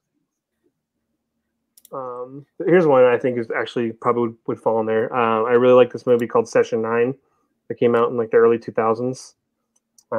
It's like about these asbestos cleaning crew that go clean out a mental hospital, and a bunch of stuff happens. That movie's pretty good. I think it's genuinely pretty scary. And let's go with I got one, Fright Night. I really like right. The 85 Fright Night. The remake is really great too, but I like the original more because it's what I watched growing up. Did you ever, or do you remember the movie Ghost Ship? Yeah. There was I always remember the one scene with like that wire that cuts through everyone on the dance floor. That's the one scene that I remember the most about that movie. And the little girl also. Didn't she survive that part? Mm-hmm. I believe so, yeah. Yes, she did. Yep. Spoilers, sorry. Spoilers. Spoilers for like the first 10 minutes of the movie. Spoilers for Ghost Ship if anyone was concerned. Right. You know what a great horror movie is? Has anyone ever seen Sleepaway Camp? That's a sleeper pick. Sleepaway Camp. Ah, yes. Heard of it. I've never seen it. So good. So good. Don't look, if you ever want to watch it, just don't read anything about it. Okay. You don't want to ruin what happens. That's true. Oh, I do know. I know what you're talking. I know exactly what you're talking about. I know exactly what you're talking about. Yes, Yeah. yes. That's up. I like to watch all of those weird like top 10 whatever in whatever shit, like the whole Watch like, Mojo type of stuff. Yeah. So there's like a top 10 like twists in horror movies, and I feel like that's always the number one. Yeah. No, I know exactly what you're talking about now. You know what the number 1 jump scare is in a scary movie? What is it? It's in The Exorcist 3. If you've seen it, I have not. There's a part where it's been a long time. Like this creepy like nurse comes out of nowhere with like these like scissors. Yes. It's like it's widely considered the greatest jump scare of all time. So I'm sure you've seen gifs of it and stuff. Yes, definitely have. Yes, I know exactly. I just watched that movie this last weekend, and it's still a super, super like effective jump scare. Even though I know it's coming, I'm just like, it gets you. There's that one scene in The Exorcist where it does just that small cut scene where it like just shows like the devil's face, like Pazuzu. Yes. And so ever since then, I couldn't even finish the movie. I had to stop it. I still have never watched The Exorcist. This is a very scary movie. Yeah. still scares me. Like possession stuff always scares. Yeah. And cult stuff always gets me. Actually, top five. I'd probably throw Midsommar in my top 5. I love Midsommar. Me too. Probably I won't say it was my favorite movie last year. It was because I actually like Booksmart more because I think I just enjoy that tone a little more, like just comedy and I think it's something I'll watch more. But Midsommar was incredible. Like I think that movie is super great, and I think it's super smart with how it takes where it takes you in the story, essentially, to where you're along for the journey, and you're just kind of like by the end of the movie, you're like, yeah, this is how it has to go. This is the way it is. This is the world they live in, and I'm okay with this. That's how I came out of it. I think it's horrifying, but you go along that journey, and you're just kind of like, yeah. I mean, this is the logical ending for this story. I loved it. So, what a great movie! I want to watch it. It's great. It's so good. I love it. One more I want to throw on there for you. What about It Follows? What do you think of that one? I liked it. It was fine. I don't love it as much as everyone else does, but I think it's a cool. I think it's a really interesting concept, and like the way it like treats like possession or like an entity. Yes, it's a cool twist on it, but I didn't enjoy. I like it. It's a good movie. I just didn't love it as much as everyone else. I love the creepy, like the tall guy into the room. That was my favorite. That was cool. Anyway, Kelsey, back to you. All right. Next question from Malcolm. What musical do you think is very underappreciated?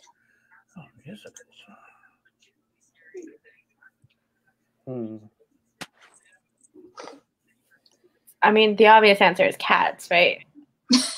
I'll tell you what. I'll go here's a tank rant. I saw Cats.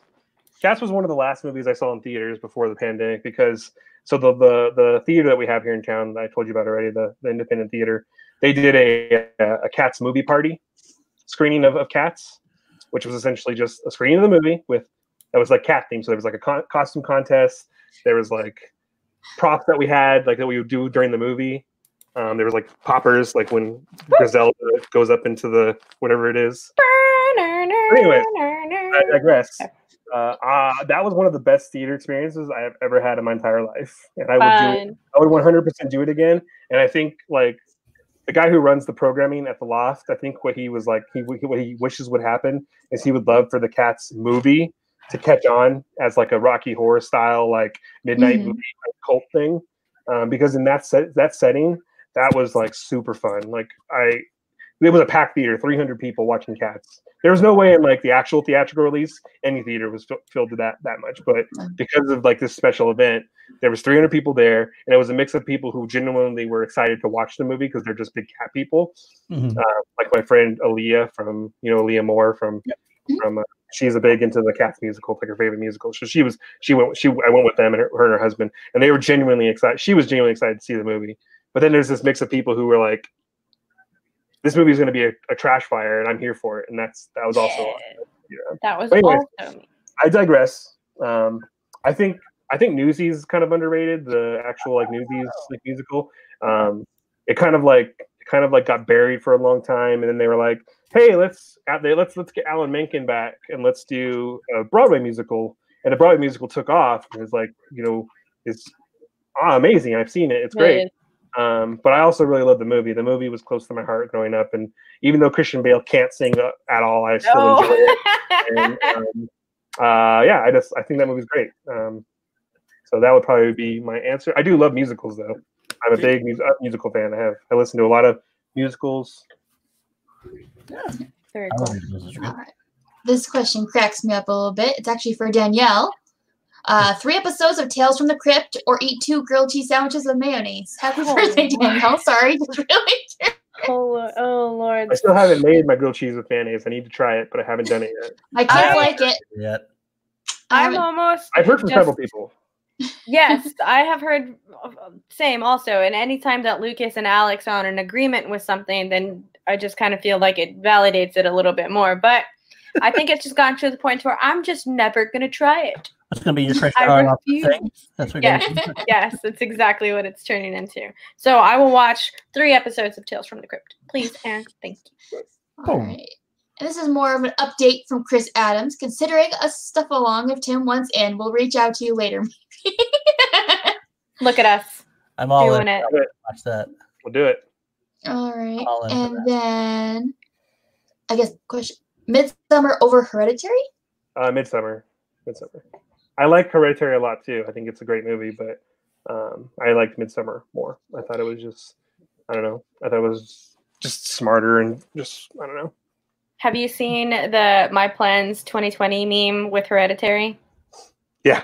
I've seen a couple versions of them, but they are all pretty much the same. Yeah. That was like a big shocking moment for sure. I mean, when that happened in the movie, I'm just like, whoa. Yeah. I didn't expect that. I expected that person to be around a little longer. Yes. Exactly. But that was tough. That movie's great. I mean, Hereditary, like Ari Aster, Robert Eggers, and then these two guys, Aaron Moorhead and Justin Benson, are like my favorite people working in the space right now. Like they're doing incredible work, and I get excited for everything that they do. So I'm excited for Eggers and Ari Aster's third film, and Benson and Moorhead have a film that was released, but it was released in at all the festivals, but it hasn't been released widely, obviously, right now. So they're really great.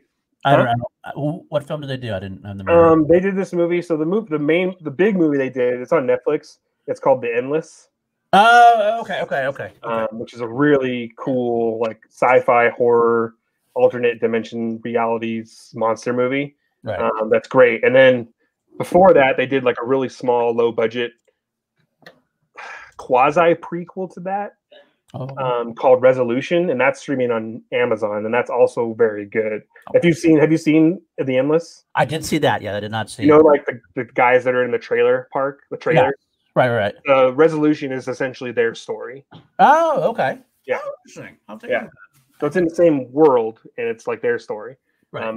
But they did a third movie called Synchronic that has to do with like a weird, like drug that's on the streets, and it's these two ambulance drivers, Anthony Mackie, and I forgot who else is in it. But it's got heard of that movie. Good buzz. But yeah, they're great. If you haven't seen The Endless, check out The Endless on Netflix and Resolution on Amazon.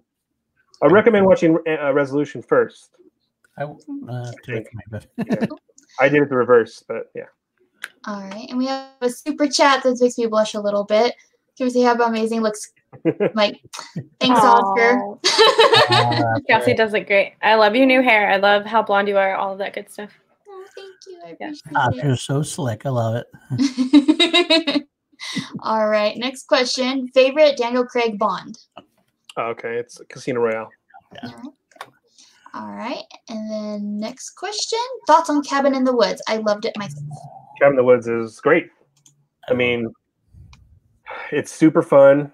It's not overly scary, really, unless you're like really sensitive to horror movies. But it's more just like tongue in cheek and just super fun and kind of like a homage to the genre overall. And you get lots of really great like monsters and creatures in the movie, you know, because the film works. And epic looking merman. It's got a really great finale. I feel like the finale is amazing. You got a great performance by Richard Jenkins and Bradley Whitford. Yeah. Great movie. You know, you'll never see mermaids the same. And Cabin in the Woods is awesome. It's also good. You know, you got Chris Hemsworth. Yep.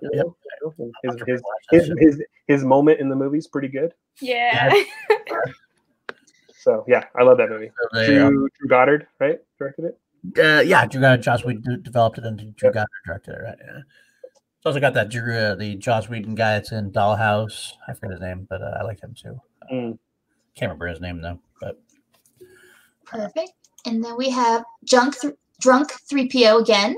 Thank you. My top is 1 is Hereditary, 2 Conjuring, 1, 3 The Witch, 4 Raw, and I'll throw in Thrillers 5 Green Room. Green Room is great. I love Green Room. I still haven't seen it. I know about it and all of that stuff, but I still haven't seen it. I almost considered rewatching it last night on Netflix, but I was like, it was late, and I was like, I don't know if I have the emotional energy to deal with this movie. It's late. Do I want to watch that movie anytime soon, or should I wait? It's really good. It's really good. It's really good. And it's like, Anton Yelkin's kind of like, swan song in a sense, it's unfortunate. Yeah. But he's great in it. Patrick Stewart's great in it. He's so creepy in that movie. It's so and one of the guys in it, Macon Blair, is directing. He's supposed to direct something that's a remake of something.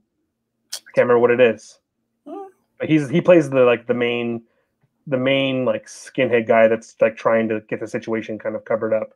Not the one who's like he's the one that I don't want to say like is good, but he's kind of like has some like maybe a conscience a little bit, in the movie. Right. Yeah.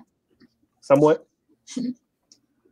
And then we have a question from our own Danny. What is your favorite horror film of 2020 so far?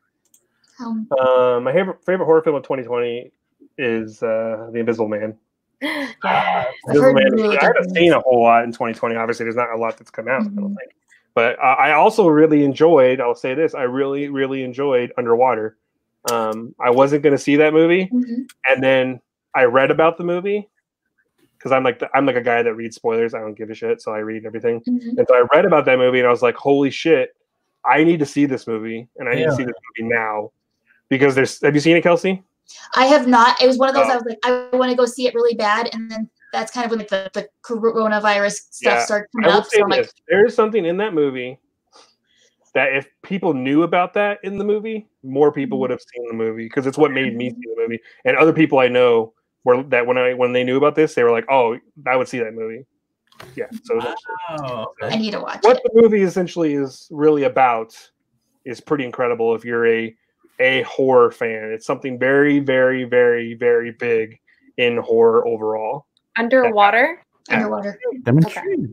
I am too. I'm gonna put this on a list. So, definitely. But The Invisible Man is incredible. I mean, Lee Winnell, he's another guy working right now. That's great. Upgrade was fantastic. Yes, Upgrade to see, him taking on this. I think he's going to be doing more in that that whole area. I think now, right? Because didn't he sign some deal?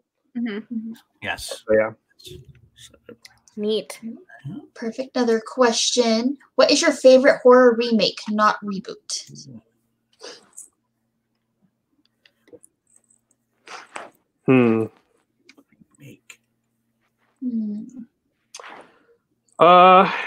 It's probably, The Thing is amazing, obviously. But I think I'm going to go, I'm going to do a tie between two movies. So I really, really love 1976 remake of The Invasion of the Body Snatchers with Donald Sutherland, Leonard Nimoy, Jeff Goldblum, all those people. That movie's genuinely frightening and it's really, really good. And the 50s version is also very good, but I just think that version is just way more scarier. And then I'm also going to say 1988's The Blob with Matt Dillon or Kevin Dillon. That movie's great. And that's also, I guess you can kind of consider that movie a melt movie, I guess, in a sense.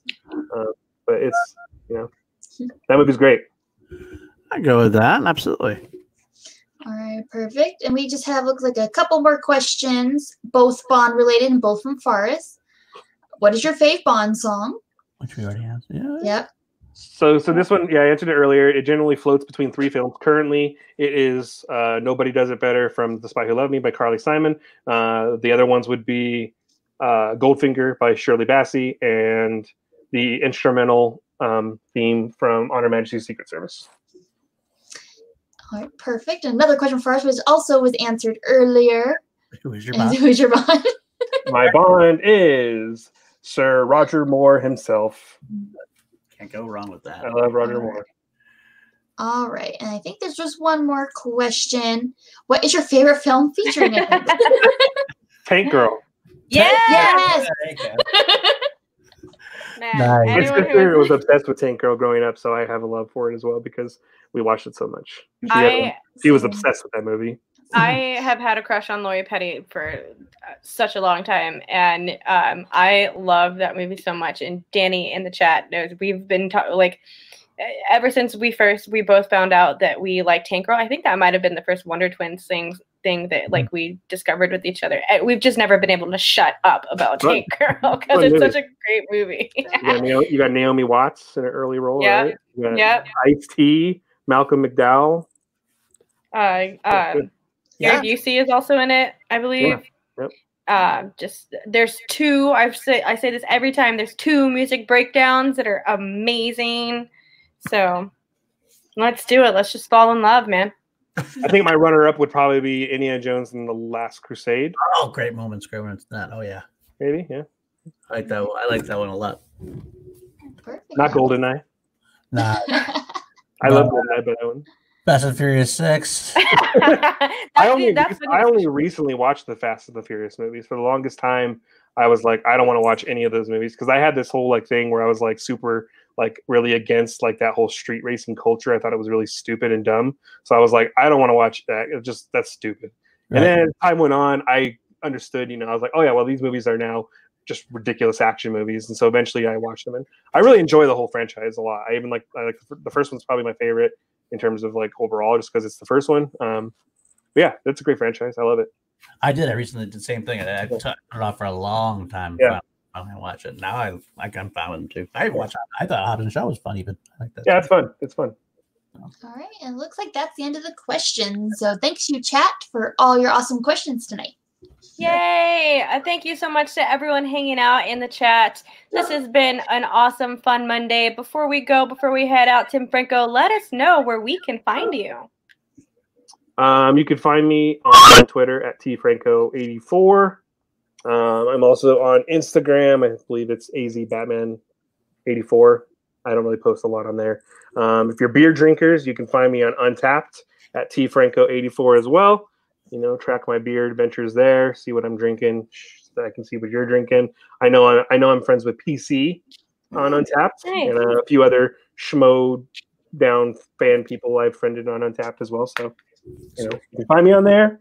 And then if you're a patron for the Schmodown, I will have an exhibition match with Mike Kalinowski and Brad Gilmore for Bond. So if you're a patron, you'll get that. If you're not a patron, why aren't you a patron? Yeah. And that's what I have going on. Perfect. Thank you so much, Vadis. Kelsey, let us know where we can find you at it. All right, perfect. You can find me at KelseyKens90 on Twitter and Instagram. Also on the Call to Action Podcast Instagram, so you can interact with me there. TeePublic, we've got merch, so check that out if you want to get some Schmodown merch or some Call to Action merch. They have sales off and on. And then I do have my own YouTube channel. Just search Kelsey Kirkland and click on my face. I'm trying to get 200 subscribers, so if you can help me with that, that'd be awesome. Yeah. What about you, PLD? PLD at Paul_Denuzio on Twitter. You can find me on Class Action. I was on the Action Industries YouTube channel. Thank you, Benninger, with my boy who is in the chat. I just saw him, Richard Eric Jarvie. Love you, boy. We actually are going to be doing, I believe we're going to be doing the Wizarding World of Harry Potter versus the Middle-earth saga this week. That's what we're going to go for. That's a good one. Yeah, it's be fun. And I also did start my own YouTube channel recently, PLD Projects. I've been doing a walkthrough of the V saga from the 1980s. And I've been promising it for a while. I'm waiting for a couple of thumbnails, but I'm going to be starting the Harris-stance, the walkthrough of the Ed Harris filmography, because make you love him as much as I do, if I can. So super excited. I cannot wait to watch that for sure.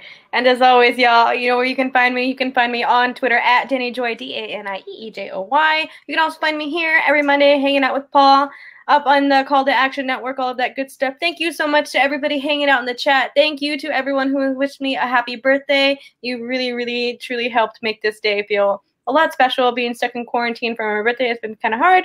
Luckily, I have my family here. Got to celebrate with them. Also got to celebrate with all of you all. So thank you all so much for coming and hanging out. Thank you all for being so supportive of the show and the channel. We'll see you next Monday. And for everyone at Call to Action, as always, we salute you.